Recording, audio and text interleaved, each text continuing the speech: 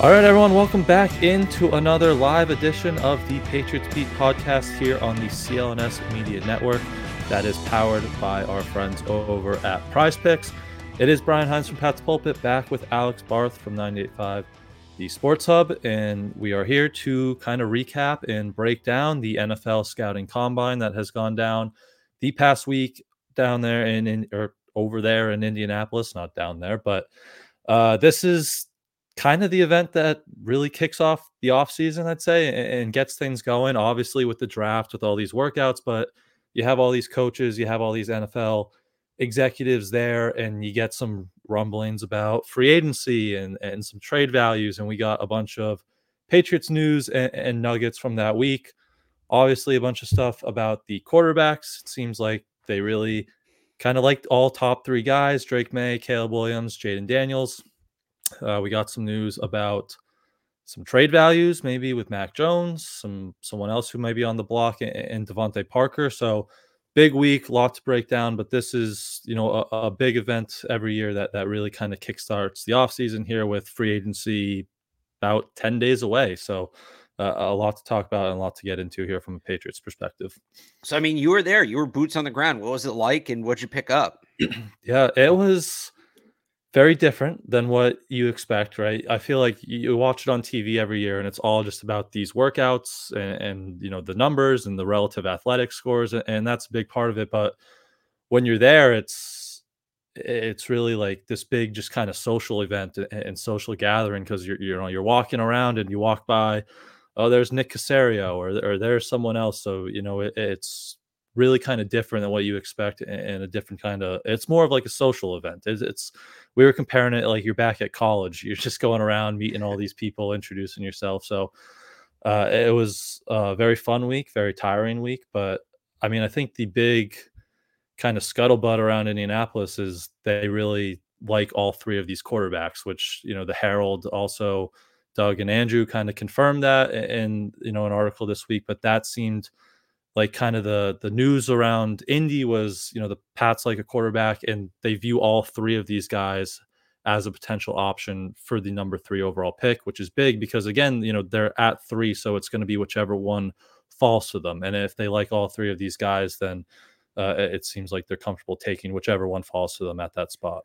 Right. It basically removes that whole qualifier of assuming they like the guy that's there, because we don't need to assume that, right? We now know, at least based on this reporting, that they're comfortable with all of them. And that doesn't mean they don't have a preference, right? So the Athletic had a report that the Patriots' new grading scale is grading players on 5.0 to 9.0, right? So if they have, and I don't know exactly how much the scale differs, but like as hypothetical, if they have Drake May as an 8.5 and Jane Daniels an 8.6, Jane Daniels goes second, like, all right, you didn't get the guy you had a little higher, but you're not going to panic, right? And I think that's where they're at. So that doesn't lock them into a quarterback. They may like all three of those guys, but they may like Harrison more. They may get an offer they can't refuse to move down.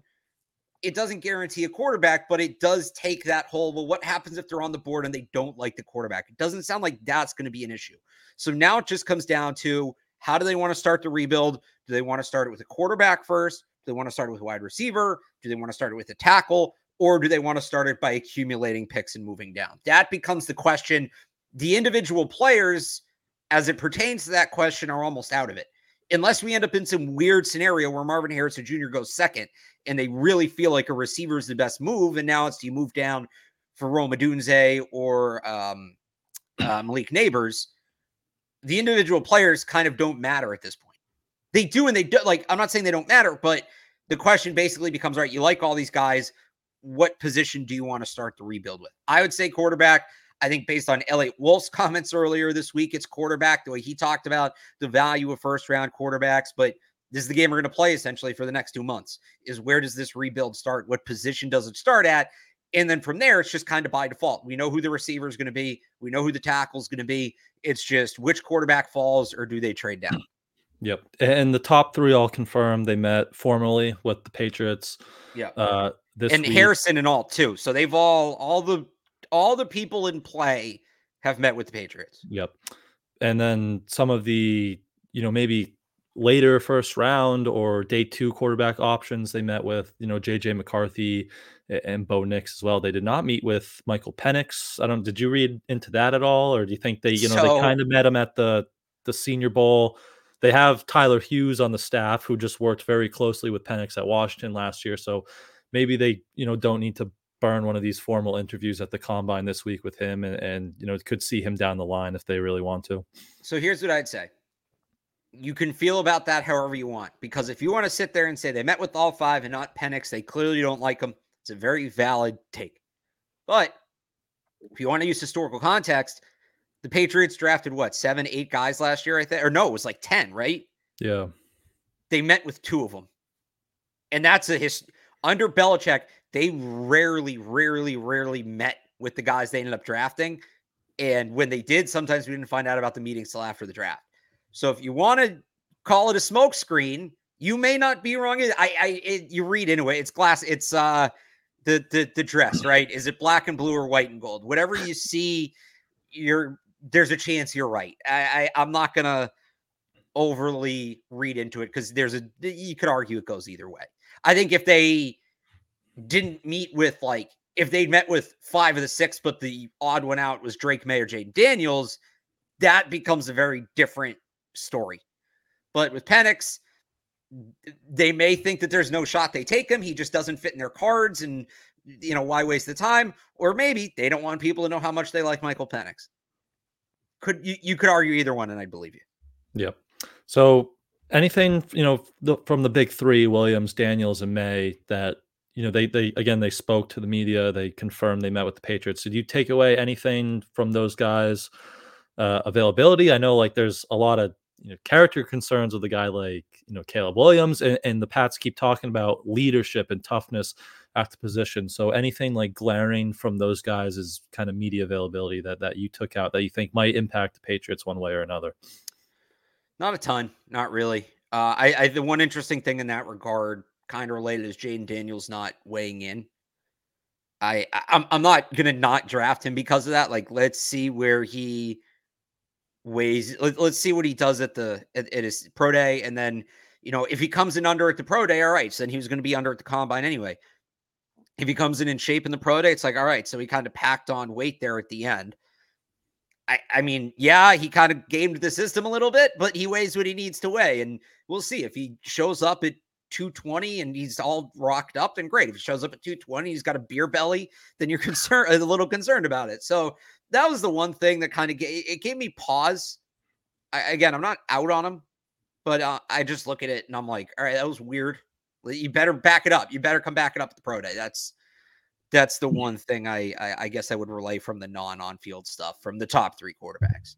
Yep. And I mean, you could just note JJ McCarthy weighed in and he was up to 219, which I mean, it was probably 150% water, but yeah, he didn't run the 40. Water, then, he was covered in Rich Eisen's saliva. Yeah. Rich was having a good time with JJ McCarthy. Yeah. In that booth. But yeah, that seems like kind of the main thing leaving Indianapolis there is they like all 3 quarterbacks a lot. And if they all have them ranked pretty similarly on the board, then, it's going to be whoever is left for them at 3 there. It was also, interesting. It really feels like the vibe around the Commanders are still pretty split on Drake May and Jayden Daniels. I think it's just a matter of who you ask, who has Drake May 2, who has Jayden Daniels 2. So that'll be interesting to see how that one kind of unfolds. Obviously, that's big with them sitting at that number 2 pick. But as they, go through these top 30 and private visits and workouts now, if one of those guys kind of separates themselves for the Commanders at 2, and that will obviously impact the Patriots at 3. But we also mentioned briefly in the beginning there, we got some Mac Jones trade rumors. Obviously, if they're looking at these quarterbacks at the top of the draft, you'd assume they're going to move on from Mac Jones. And it was the Herald that I think what they say, a 5th round pick seems about right. Maybe there were some evaluators who thought it could be a 6th round pick. So right around what we kind of projected. I think in our mock draft we did last week, we got a 5th and future 6th. So right about that range for Mac Jones. But you'd assume again if they take a quarterback up top that he's going to be elsewhere next season. Here's what my question is with Mac, and this is like a philosophical thing. I don't think there's a right answer. Let's say the price is a fifth. Would you rather trade? Let's say it's a sixth. I just did kind of a Ole mock draft, assuming they get Baker, which isn't going to happen. And I traded him for literally the first pick in the sixth round. I split the difference to Minnesota. Would you rather, or we'll call it fifth. Would you rather trade Mac Jones for a fifth, or Mac Jones in a fifth for a fourth?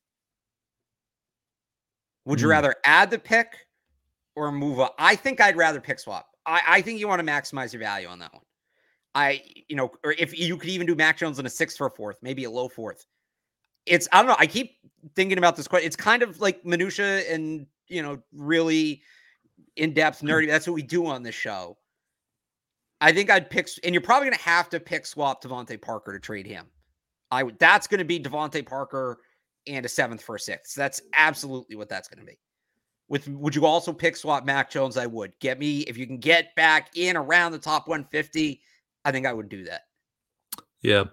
It's tough because I keep going back to they only have 7 picks, right? So you feel like you want to add as many as possible. But yeah, when you're in those kind of later rounds, maybe you feel the value to, just accelerate one of those later round picks and move it up into the top 150 or in that range to go get a guy. So that'll be kind of interesting. But you mentioned Minnesota. I think that's kind of an obvious fit there. They have a ton of those late day 3 picks. So I look at 3 teams: Minnesota, the Rams, and the Saints. I think those are the 3 teams you look at that would make a lot of sense for Mac Jones.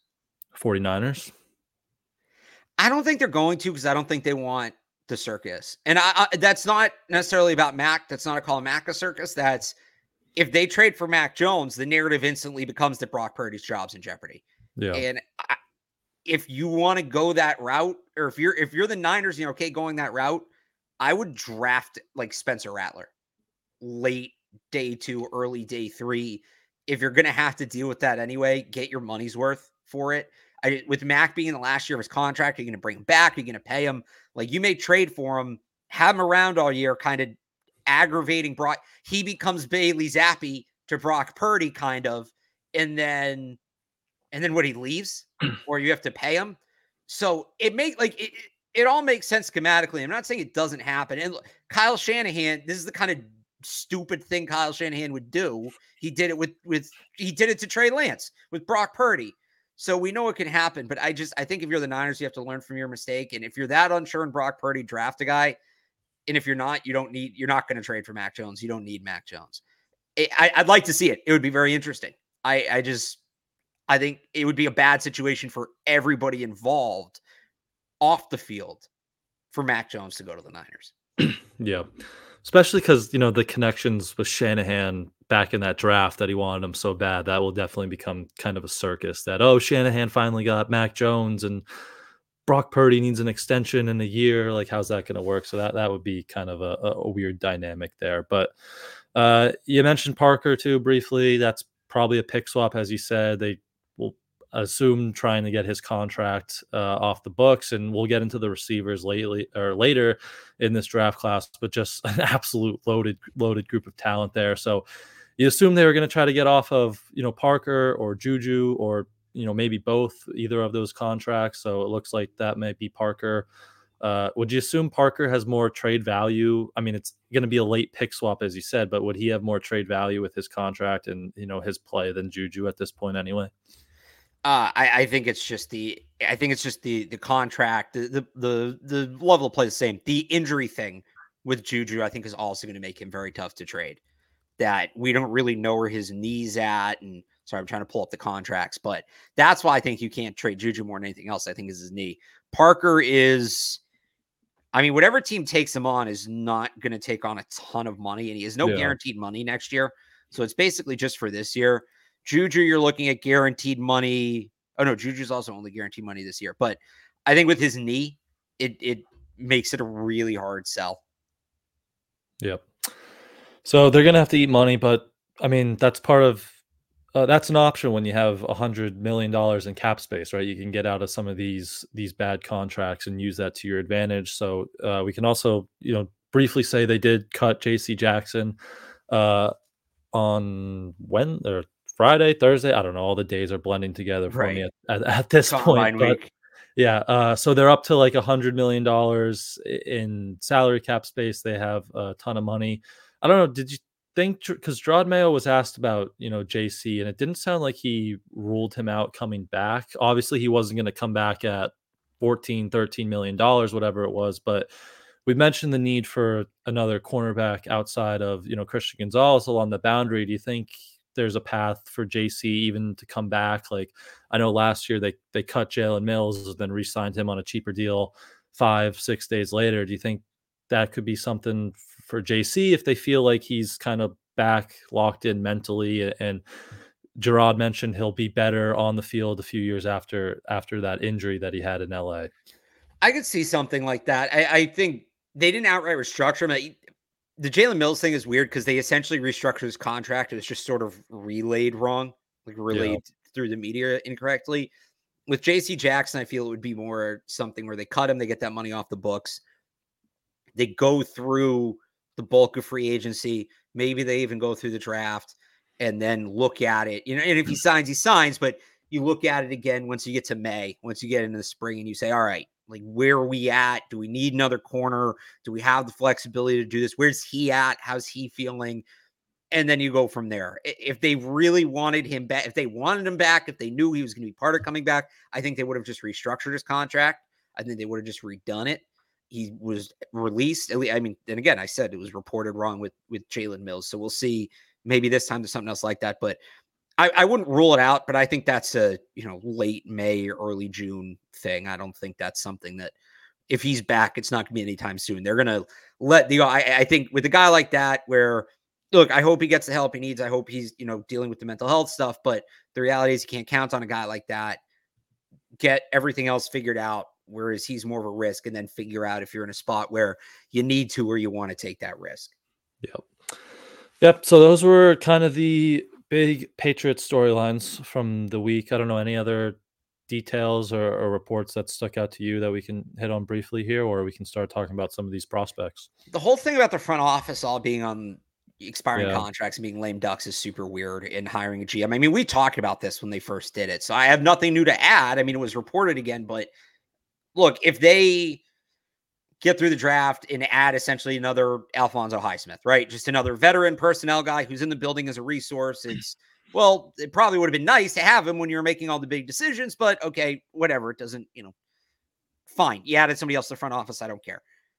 If they blow it all out and are like, oh, we hate the offseason you did, we're going to bring in a new group. Why give them the chance? You should have sat down with them and met and said, what is your plan? Because now you've wasted not just an offseason, but an offseason where you had $100 million and a third overall pick. You don't just get that stuff back next year. You can't just one and done all that. So that makes me nervous. Now, some of it may just be they're going to give Elliott Wolf the official GM tag and say that's fine. I don't care. I've said this. As long as everybody in the building knows the titles or knows the responsibilities, I don't care what they want to call them. I really don't. Which sounds like they do, because they've all reiterated that he has final say. Right. So, but if you're going to blow the whole front office out after one offseason without even seeing the team they put together play a game, and Wolf's talking about a multi-year process, the way he's addressed everything, and Mayo kind of has too. That would bug the crap out of me. That's just, you're wasting all of our time if you're doing that. Yeah, I would kind of be surprised if it's not Wolf still in charge. Like, maybe that comes with the GM title, but I mean, you're letting him kind of run this ship. He's bringing in his own guys, and like Alonzo Highsmith, obviously ton of ties to the coaching staff. But that would be kind of just a weird dynamic if they bring someone in over him. But maybe it's some of those, lower level guys like Matt Groh or some of those, pro area scouts whose contracts are up. But that's something to watch, maybe after the draft, see how that kind of develops. But let's take one very quick break. We'll hear from our new friends over at Prize Picks, and then we can get into some of these on the field workouts from Indianapolis. Football season may be over, but the action on the floor is heating up. Whether it's a tournament season or the fight for a playoff home court, there's no shortage of high-stakes basketball moments this time of year. Get in on the excitement with Prize Picks, America's #1 fantasy sports app, where you can turn your hoops knowledge into serious cash. Testing my skills on Prize Picks this season is the most exciting way to play daily fantasy sports. If you have the skills, you can turn $10 into $1,000 with just a few taps.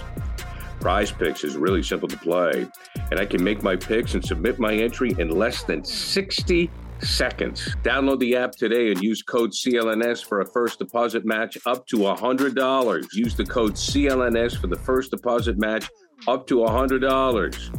Pick more, pick less. It's that easy. All right, so over to on the field, we hit on most of the big three quarterbacks, and they obviously, unfortunately, didn't throw on the field, so not much to break down there. But the big thing I think from that position, just quickly, was Michael Penix. Seems like he got the okay on his medicals, which that was the big question with 2 torn ACLs, 2 season-ending shoulder injuries. So it seems like he's kind of in the clear on the medical side, which is a good thing for him. Yeah, he won the combine from a quarterback point of view before he stepped on the field, and he threw the ball fine. I don't think he was bad. I don't think he was over the top great. You saw what you kind of thought you were going to see from Michael Penix. Put good zip on the ball. He was hitting the out routes very well.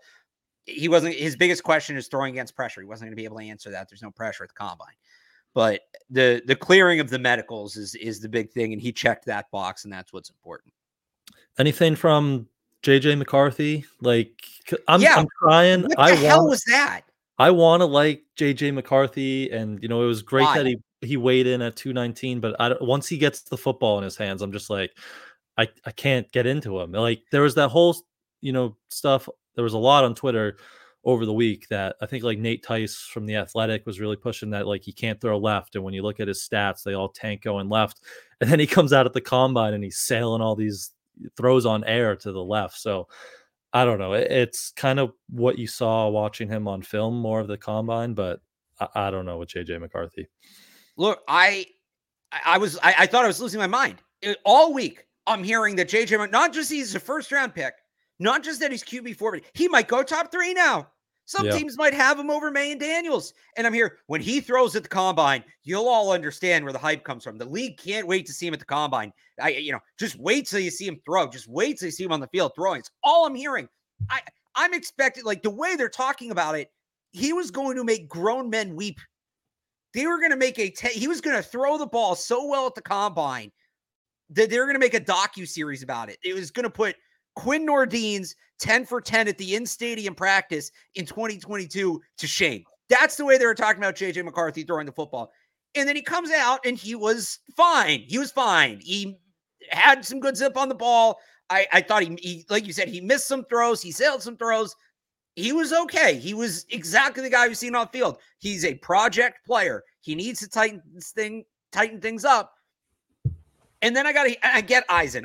He's a Michigan guy. Fine, whatever. But Jeremiah and Schrager, did you see JJ McCarthy? He was excellent. We're being gaslit. Are you just telling us this to back up what you heard? Who is pushing this JJ McCarthy agenda? Shout out to Charles Davis. He was like, yeah, he was okay. Charles Davis is excellent all week. Yeah. All week has been spot on with everything. The Jaden Daniels QB1 stuff, the JJ McCarthy stuff, he's been great. But I'm sitting there like, I went back and watched it again. I was like, what are they raving about? What is there in there? And first of all, none of the quarterbacks were like exceptional throwing the ball. Honestly, the best throwing day was Devin Leary. And he didn't do anything over the top. He was just consistent. We'll get to him in a second. But what did you people see? And this isn't to, and then I said this and suddenly I hate McCarthy and I don't think he's straight. No, he's fine. He's a day 2 pick. He's a project player. That's what he is. That's what he threw the ball like yesterday. Why everything he does has to be perfect. Do you know who he's reminding? You know who he's starting to remind me of? Do you know who his fucking hype train comp is for me? It's Josh Allen, because he does nothing. Oh my God. Oh, did you see what he did? The NFL's tweeting out clips of him throwing incompletions. Because the fans were yelling. They're yelling because they think they're going to get hit. They're in the splash zone. It's Allen Mahomes level. He does nothing. And we're on our knees for him. I don't get it. It's annoying to crap. And maybe he ends up being good. This isn't to say he can't be good. Again, I think he's a decent like project player. I would take him on day 2 if I'm a team with an established quarterback that has a year or 2 to sit him. But that doesn't mean I hate him. But to watch what he did yesterday and sit there and say he might go top 3. What are we looking at? What are we doing? Did I miss the meeting where we all got together and decided we're going to start evaluating quarterbacks differently? Was I left out of that meeting? What happened? There must have been one with all those NFL Network guys on TV. Clearly. And then Charles Davis missed the meeting with you. He must have. Charles Davis just has some self-respect. Yeah. Yeah, I mean, he's just not a very like accurate passer where he's at right now. And as you said, maybe he sits for a year and gets some of those, mechanics. Like his lower body can get kind of inconsistent at times. Like he widens his stride. So maybe he sits for a year. Maybe he's behind Aaron Rodgers, or he's learning from Kevin O'Connell and Josh McCown in Minnesota for a year, and he fixes all that stuff. But like to sit here and say like I'd take that guy, let alone top 10, like at 3 or 2 overall, like that would be crazy for me to see. So, yeah, that's the JJ McCarthy rant for you. And I'm going to say it one more time because the Michigan fanboys are going to come at me on Twitter. Why do you hate JJ McCarthy? And they're going to cite that he won a national championship. And they're going to say that, oh, well, he would have thrown more if he was in a different. He's a top 5 quarterback in this draft. He's worth a top 100, maybe even a top 50 pick. I'm not saying he's not. Like, it's not that I think the guy's undraftable. I understand where the interest lies. But let's call a spade a spade. When he misses half his out routes during his combine throwing session, you don't need to lie to me and say it was great. Just say, oh, he missed some throws. He's better than that. He's usually better than that. If you want to argue that he's better than what he showed, that's fine. I don't agree with you, but you absolutely have the right to make that argument. But don't sit there and tell me he was great when I know what I saw and he wasn't great. Yep. But let's flip your opinion and let's talk about Joe Milton. Hell yeah. All right. Now, so here's the guy that should really go first overall. Because he was letting that thing fly as we all expected, like 70 air yards on those go routes. And he was doing the thing where he, either snap it and sit there for a second or hit the back of his drop and sit there for a second, kind of get to show off, let those receivers get extra yards down the field. So that was what you wanted to see out of Joe Milton with that, just rocket arm, and it was awesome to watch. So it's funny, 2 opposite guys who are both going to get overdrafted. Like, I think JJ McCarthy's going to go in the first round. He shouldn't, but JJ McCarthy's going to be a first round, maybe top 15 pick. Some team somewhere saw what Joe Milton did yesterday and thought, I can fix him. They saw. You say he waits in the stance after snapping the ball to give the guy a 10-yard head start and still puts in the breadbasket. Shorts and a t-shirt, no live pass rush, no coverage. But he put the ball 75 yards in the air. I saw something that the longest throw in air yards in a game in the last 5 seasons is 62 yards. So he beat it by more than 10 yards. And I'm jealous you got to see it in person. Some team is going to look at him and grab him at the end of the 3rd round and say, we can fix him. Should it be the Patriots? Probably not. I wouldn't. As much as I'd love to get to watch him 3 times a year in the preseason for the next 4 years, it'd be like the Joe Milton preseason mixtape is going to be right up there with like the Tavon Austin level legendary. But so like 2 minutes before he throws that epic deep ball, they're running quick slants. He puts the ball 15 feet over the receiver's head. So you got the Joe Milton experience. It was very fun to watch. No, but notice nobody was freaking out that Joe Milton was so great because he wasn't. He did what he does, and it was fun to watch. But Joe Milton's Joe Milton. Like he was always going to kill it in shorts and a t-shirt. That's just who he is. Yeah. But some GM's going to see that and just like the last few years of film from Joe Milton is just going to like vanish from his brain and be replaced by those 70-yard bombs, and they're going to be like, right. I want that, and I can fix that. Well, it'll just be the YouTube highlight reel. Yeah, literally. It'll just be all the 60-yard off the back foot flick of the wrist. Just like if we can just get him to figure out where he's throwing the ball. But it would be one thing if honestly there are some similarities between Joe Milton and JJ McCarthy in that if Joe Milton was 21, he'd be a much more attractive prospect because you have time to work with him. but he's 24. He's almost same. I think he's only like 3 months younger than Justin Fields. So it's not like you have this guy that you can mold and build. Like, he kind of is who he is at this point. And that's the difference. So really, again, really fun to watch, but he's still not. I mean, look, for the right team to draft him and to keep him as your third quarterback, and you try to work with him, maybe you have him as a Hail Mary guy or, goal line guy, because he's a big guy, he can move a little bit. Like, I'm not saying there's no value in him being on a roster. I do think there is some, but you don't draft Joe Milton and suddenly feel better about your long-term prospects at quarterback. You're still in the same place you were. You bought a lottery ticket. That's all you did. You bought a scratcher. Yep. He had the hardest throw on the laser, 62 That's miles crazy. an hour. I can't believe that. Did you see who was second? Yeah, it was JJ McCarthy. But they're throwing from did you see it? The Senior Bowl, they time it differently. And Joe Milton was like 10 miles an hour faster than everybody else. That makes sense. Yeah. But those were the quarterbacks. Anyone else you had of note there? Those were kind of the big guys. Bo Nix was Bo Nix. Yeah, Bo Nix did not have a good day again. Sam Hartman was Sam Hartman. Sam Hartman, he's going to get a heck of a bag from Head and Shoulders, but he's going to need it because he's not an NFL quarterback. I mean, I thought Leary's an interesting prospect to me because he was getting some buzz as a potential top 50 guy after he had a really good 2021 season at NC State, got hurt the next year early, missed most of the year, then came back last year and wasn't the same. If you're talking about outside the top 100, if you're just blindly throwing darts, in the 6th or 7th round, Patriots want to double up at quarterback. He'll probably go on draft. You can probably get him as UDFA. I wouldn't hate just bringing Devin Leary in, just getting a closer look at him. I don't know that it would amount to anything. It probably won't.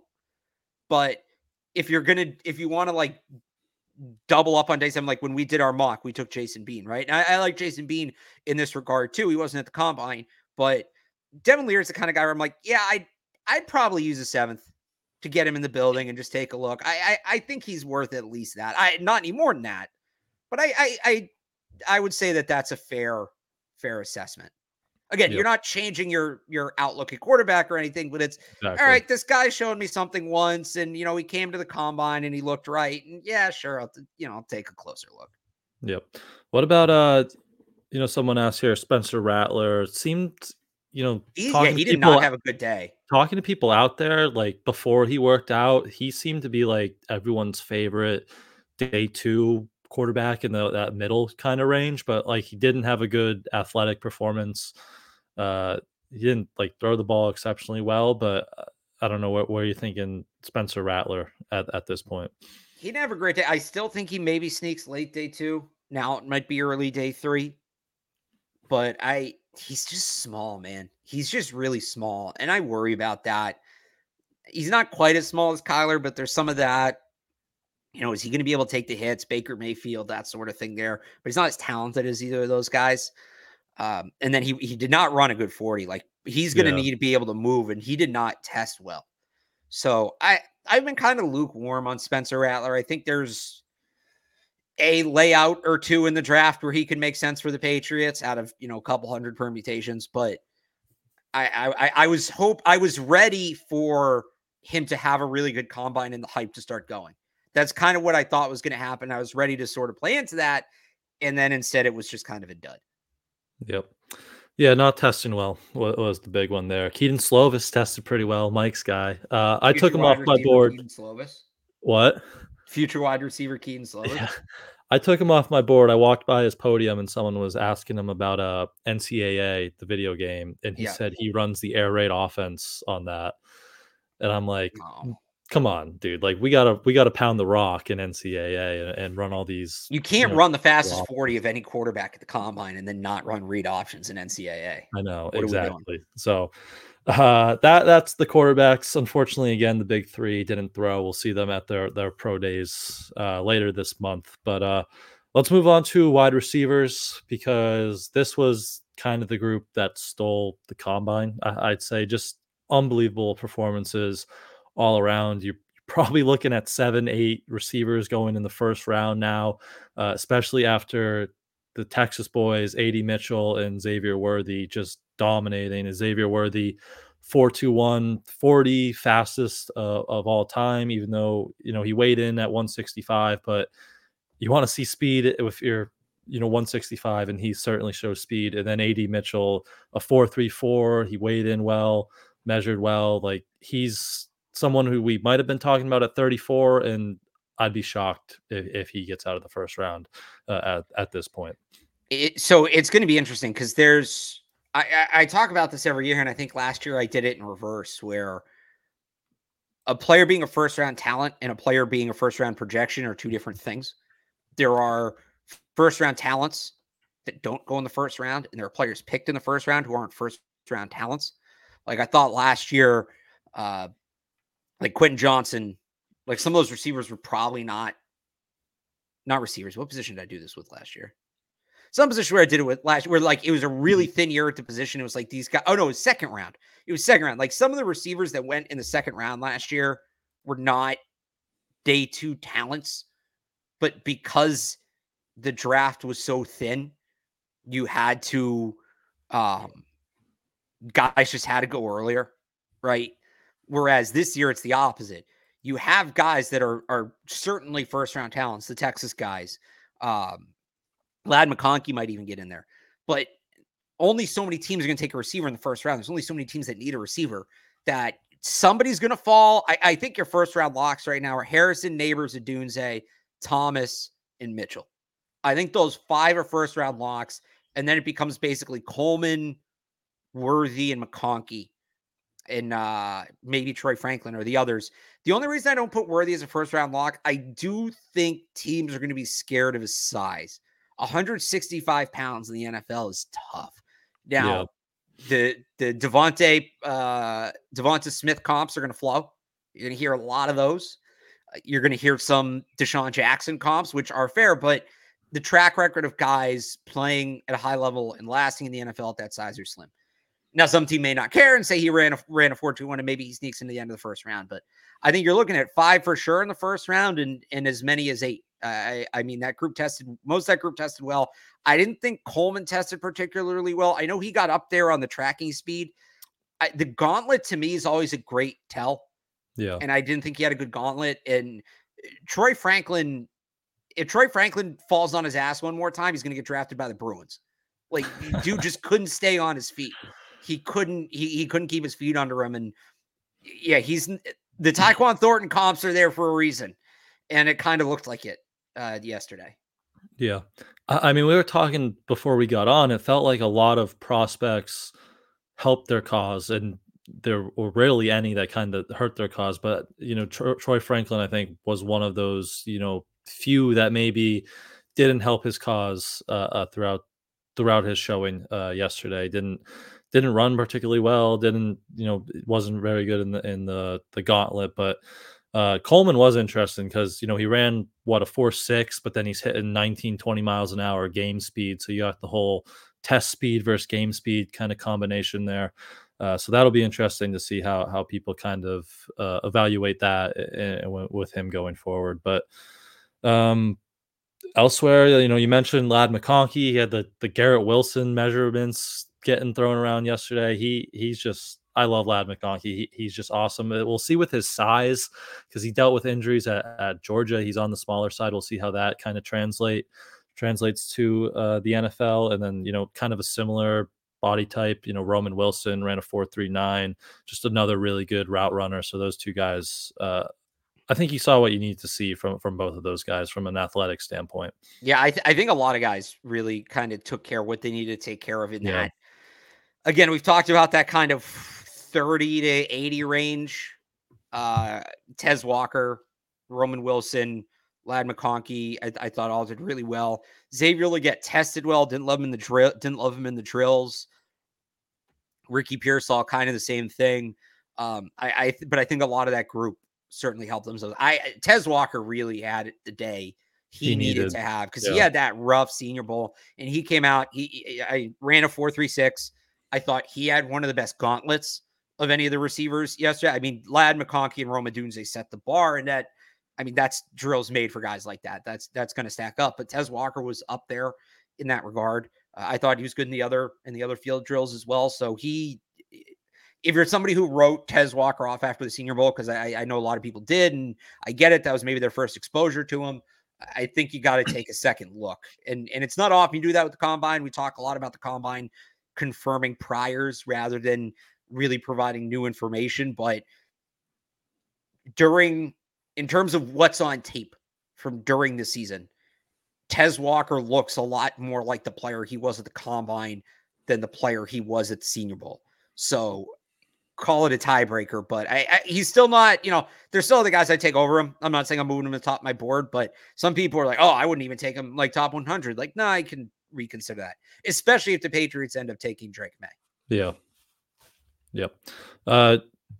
Drew brought up Ricky Pearsall. I love Ricky Pearsall, and he ran, a 4.41. I think he had the second fastest 3-cone of anyone at the combine. So he really, dominated the athletic testing. I don't know about wide receiver 1, as Drew said, but I think he's an awesome option on that day 2 range. He said he met informally with the Patriots at the Senior Bowl.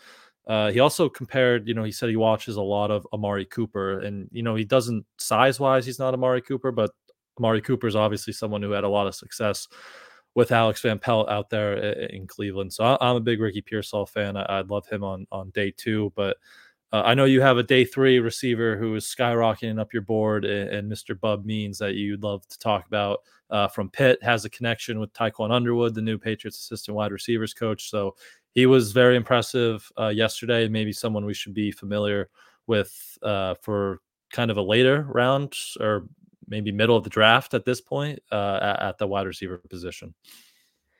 Yeah. I mean, I don't know that Bub Means is a guy you're taking in the top 100 or a guy you're, answering our question, but if they double up at receiver, look, he was at he started at Tennessee, didn't play there, transferred to Louisiana Tech, played well, then went to Pitt, and Pitt's offense last year was brutal. It was really bad.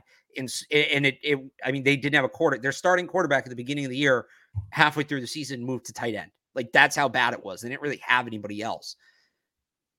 So there weren't a ton of chances for him to show what he can do. But you look at what he did at Louisiana Tech, you look at the measurables, you look at the testing. I thought he did really well in the field yesterday. He's somebody I'd take on day 3 and see if you can develop him. I mean, good solid play. When you look at, I think we talked about this last week, I kind of charted out all the receivers that Elliott Wolf took with the Packers and averaged out, right? What's the average height? What's the average weight? What's the average 40? What's the average this and that?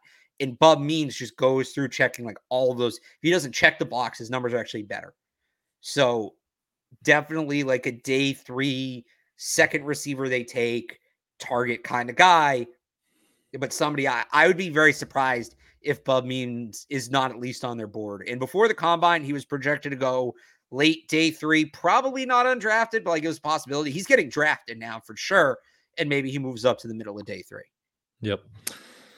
Yeah. So that was the kind of receiver class. Again, just an awesome dominating performance from all those guys. Tons of talent at the position. You could see 6, 7, maybe even 8, depending on, how the board kind of shakes out in the first round.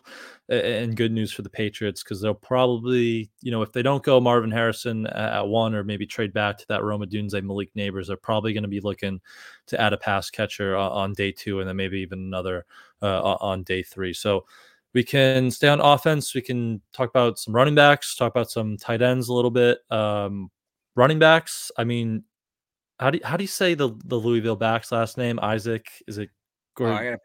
Isn't it like Guarendo or something? Guarendo, I think. He was absolutely like dominated the test. He's 220 pounds, but he ran a 4.33 40. Had some elite, explosiveness scores. He's like a kind of a day 3 pick, but maybe that pushes him higher. Dylan Labe didn't, dominate the athletic scores, but you could see on the drills, right, like where he shines as a pass catcher. But any thoughts on those two or any of the other kind of running backs that we saw? Yeah, I mean, Guarendo was awesome, and I'll be honest, like I wasn't super familiar with him, but that's the back that fits the Alex Van Pelt offense, a big explosive running back. a guy who's up there in, the high 210s, low 220s that, 4.3 is excessive. Just a guy that can get going, but he's a guy that's going to pull away. I thought he was really good. I thought Jalen Wright, Tennessee, was impressive. If the Patriots want to go running back early on day 3, he's my guy.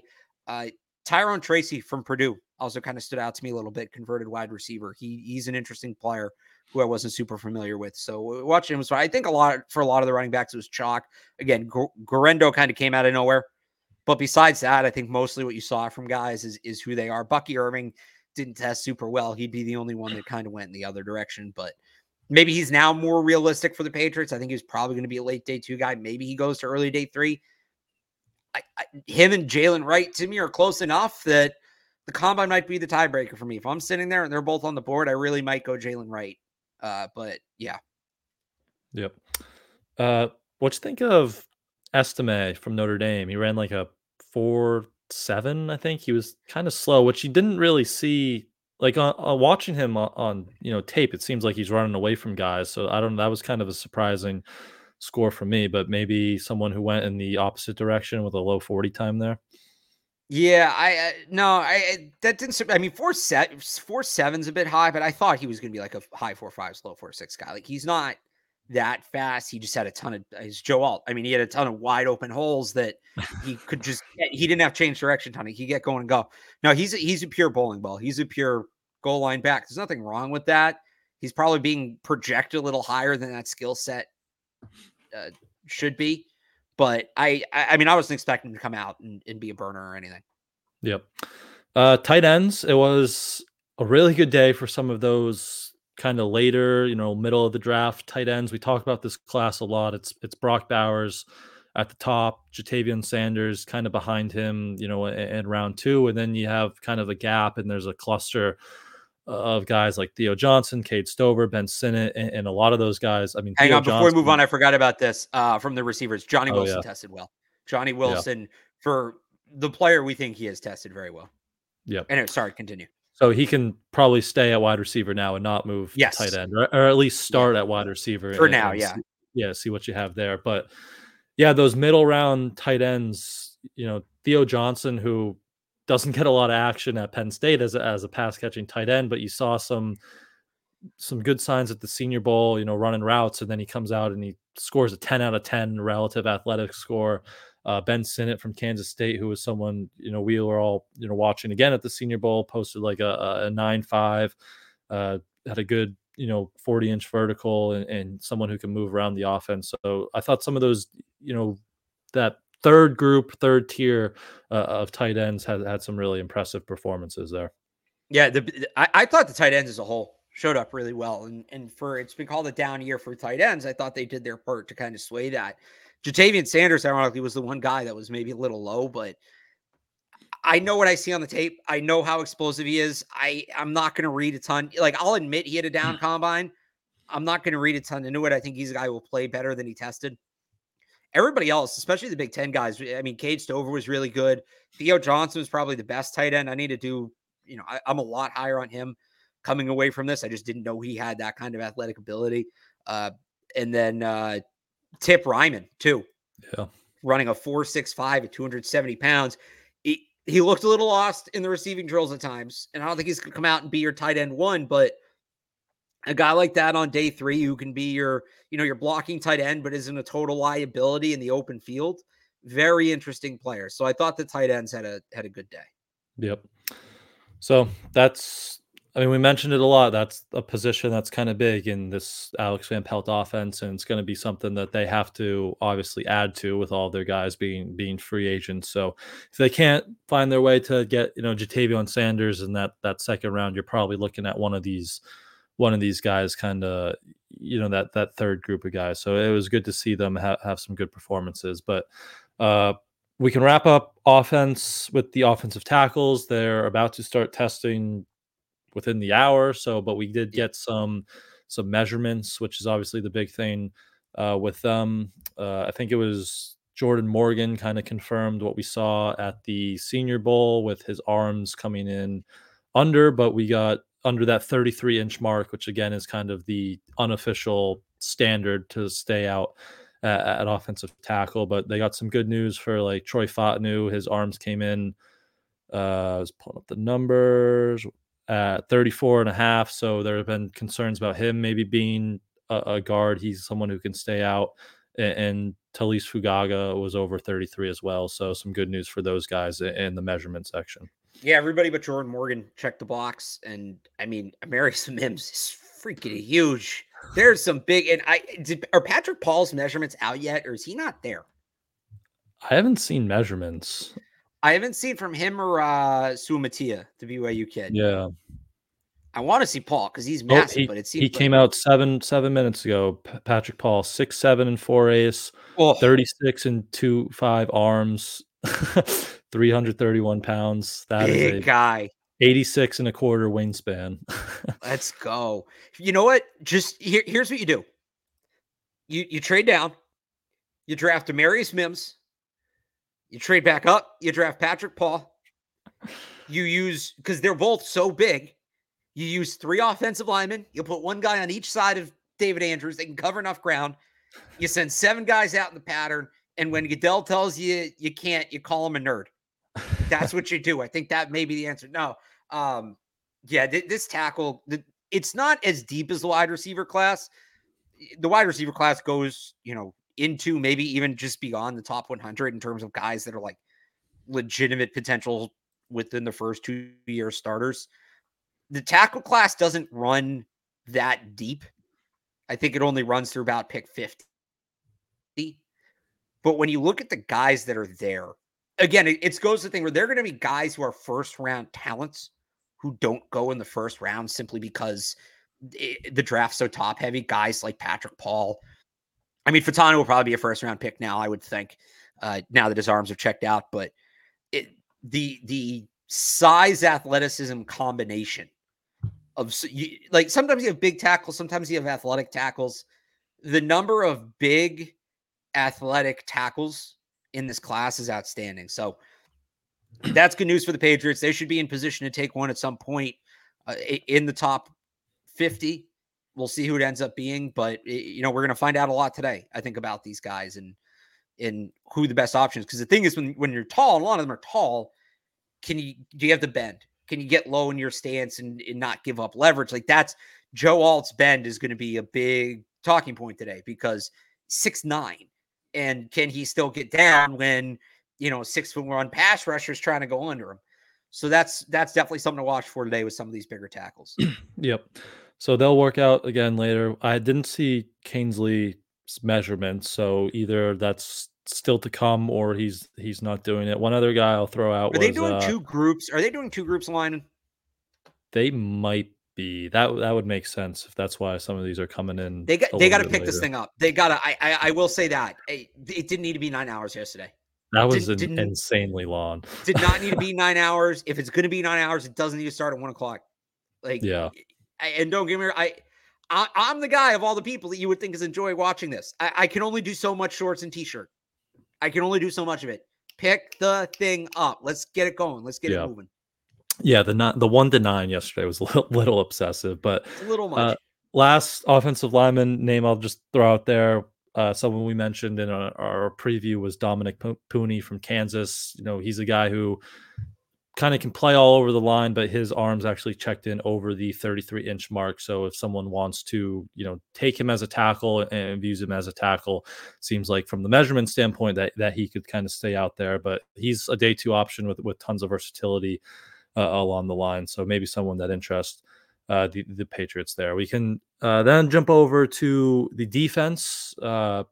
Big day for kind of some of the edge rushers and interior defensive linemen.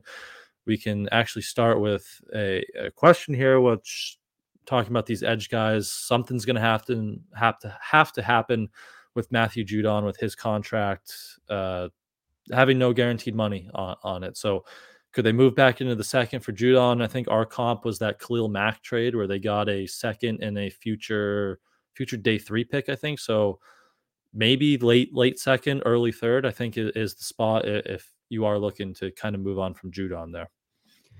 Yeah, I think so. We, like you said, we've talked about it with Khalil Mack. I don't think they're going to move him ultimately. I know we had talked about that. I think he's going to end up getting a new contract. They have $100 million in cap space, but that would be the range if you were to make that trade. Yep. So if they do, and they're looking at some of these edge guys, I mean, Chop Robinson just dominated the athletic testing. I don't know what's in the water down there at Penn State, but all those guys. All right, I'll say this: having Dallas Turner and this is a takeaway. Like 4.4 at that size is impressive, but you can't have Dallas Turner and Chop Robinson run with defensive ends. That's just not fair. That's not what they are. They run a 4.4, and the next closest guy's like a 4.6. It's like, yeah, no, duh. Go have Xavier Worthy run with the defensive tackles. It's going to look very impressive. But no, those two guys. I've seen some people say like Chop Robinson could slip early in the second. Why? I don't see how that happens. Yep. So they were impressive. More of those interior guys. I mean, Braden Fisk from Florida State stole the show, and that was someone whose stock was already kind of rising from the Senior Bowl, right? The big word with him after that week was explosive, and then he comes out and kind of confirms those priors and dominates the athletic testing. The Texas guys got a lot of attention. I mean, watching Byron Murphy go through those drills, like he is just a smooth mover, but wasn't, I'd say, a great athletic showing from T'Vondre Sweat. And I get he's like 360 pounds, but you know, when you're not moving that well, it looks like he might be limited to kind of a first and second down player, probably someone who might come off the field on third down there. So that was kind of what those Texas guys showed. Anyone else from up front, from that up front unit that kind of caught your eye? Yeah, I mean, you pretty much hit on it. I thought Dwayne Carter was decent, day 3 defensive tackle. He had a good vertical, showed some explosiveness, but the defense as a whole for me, and Brian, like, absolutely feel free to disagree with me on this. I felt like the defense was chalk. It wasn't impressive. And when I say it wasn't impressive, I don't mean that guys weren't good. I mean, the guys that you thought were going to tested well. The guys you thought that weren't. There wasn't that much there that made you recalculate. It was all pretty much along the lines of what you thought was going to happen. Yep.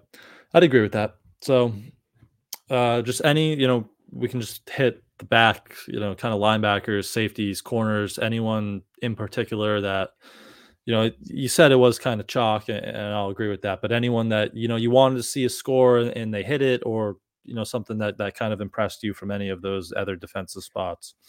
Well, if the Patriots are hoping to grab a corner early on day 3, this was not a great combine for them, because a lot of those guys, Max Melton, Jarvis Brownlee, they did their part to move up the board. Yeah. Jalen Simpson tested well too. There's some good your guy Demerson from Texas Tech, I thought had a good day. If the Patriots need a free safety, but mainly, I mean, the corners were, if there was a wow guy, I guess I'm thinking in terms of the Patriots, like Quinion Mitchell's not going to be Patriot, but 4.33 at 200 pounds, 22 on the bench, dude, just absolute dude. So that was impressive. But you saw some of those fringe top 100 guys. Max Melton's the big one that comes to mind. Push their stock up to where they're probably going to be day 2 picks, not day 3. Yeah, like Demerson was one, hoping like he could be like an early day 3 kind of that free safety, but now you see mocks where he worked himself into day 2. Cam Hart at corner from Notre Dame was a guy who had a good Senior Bowl. He's really one of those bigger corners that's going to play on the boundary, and he was running like a 4.5, so he could kind of move himself up. And then Mike Sanderstill from Michigan, I think everyone kind of sees him and thought Patriot. He had a really good day, but kind of probably established himself as the best nickel in this class. So he should be a day 2 pick. And at that point, are you saying, can the Patriots use a day 2 pick on kind of a nickel defensive back there? Probably not. So he probably worked his way out of the Patriots range there. But yeah, any last guys defensively? Anyone we miss? Well, we got another preview today, Brian. We got the kickers, punters, and long snappers. Oh yeah. Aren't they today? Yeah, they're, I don't know what time they are today, but they are going today. They're out there. So I know the Patriots special teams coaches were out there to watch, but I don't know. They have their punter. I don't think they'll take a punter. I'm still don't expect them to draft a kicker, maybe add a veteran at some point, but I think Will Richard is the top kicker, obviously, to watch, but anyone else or No, yeah, specialists? I'm with you. It's not. Like, I just don't see how they draft any of the three special teams. Maybe if they really like one of these kickers as a UDFA, and he kind of slips if like a Harrison Mevis ends up going undrafted, he could make some sense for them. But I mean, I think he'll get drafted. I think it's gonna be 3 kickers in camp. I think it's gonna be a rookie, UDFA, Ryland, and then a veteran. So I think they'll add, but they're not going to use a draft pick on a guy. And UDFA kicker may be somebody who's not at the combine. Like, that's very possible. Yep. I actually don't know if Mevis is at the combine. I'm not sure, actually. I only saw something about Richard because, he's the top kicker available. So I didn't know who else. Mevis is there. Mevis is there. Okay. It's actually, we do get to see Tory Taylor punt today, so that is a good thing. That is very noteworthy. Tory Taylor punt next to Joe Milton throwing. See what can go farther, right? Or while Xavier Worthy runs a 40, right? Xavier Worthy runs up 40 to see if he can catch up to either one of them. That would be. That's what the combine should be, right there. Yes, but yeah, I think maybe Joe Milton next year. Did you see who was throwing to the receivers? In Trace the tight McSorley. ends? Trace McSorley and Kellen Mond. So we were in the stadium, me and Taylor, on it was Thursday while the defensive linemen were testing, and Taylor's like, "Is that Trace McSorley walking around?" And we're like, "I think, but like, why would he be here?" Then he was obviously throwing to those guys, and then like, can't we get a and then Taylor's like, I feel bad for the receivers that they have to catch passes from Trace McSorley after what we saw, him hurting people in training camp with some hospital balls. But good for him. Him and Kellen Mond. So maybe who knows? Maybe that'll be Joe Milton in a couple years. A couple years throwing to those guys. But I think that's it. That's all the positions, unless any other Patriots news we missed or I think any we're other. all caught up. We'll be back tomorrow, so we'll catch up tomorrow on all that. But maybe a little more on the offensive lineman testing. And we'll react to that, and I'm sure we'll get some free agency stuff tomorrow. We'll see how these kickers shake out. But yeah, that'll do it from us. We will wrap it up here. Again, be back tomorrow to talk whatever happens in the next 24 hours because something will probably happen at this point of the year. But make sure in the meantime you follow Alex on Twitter at RealAlexBarth. Head over to 985thesportshub.com to read all his Combine and Patriots coverage. You can follow me on Twitter at I am Brian Hines. Head over to patspulpit.com to read all my work over there as well. Thank you all, as always, for tuning in. Have a wonderful rest of your Sunday, and we will see you guys tomorrow. Bye.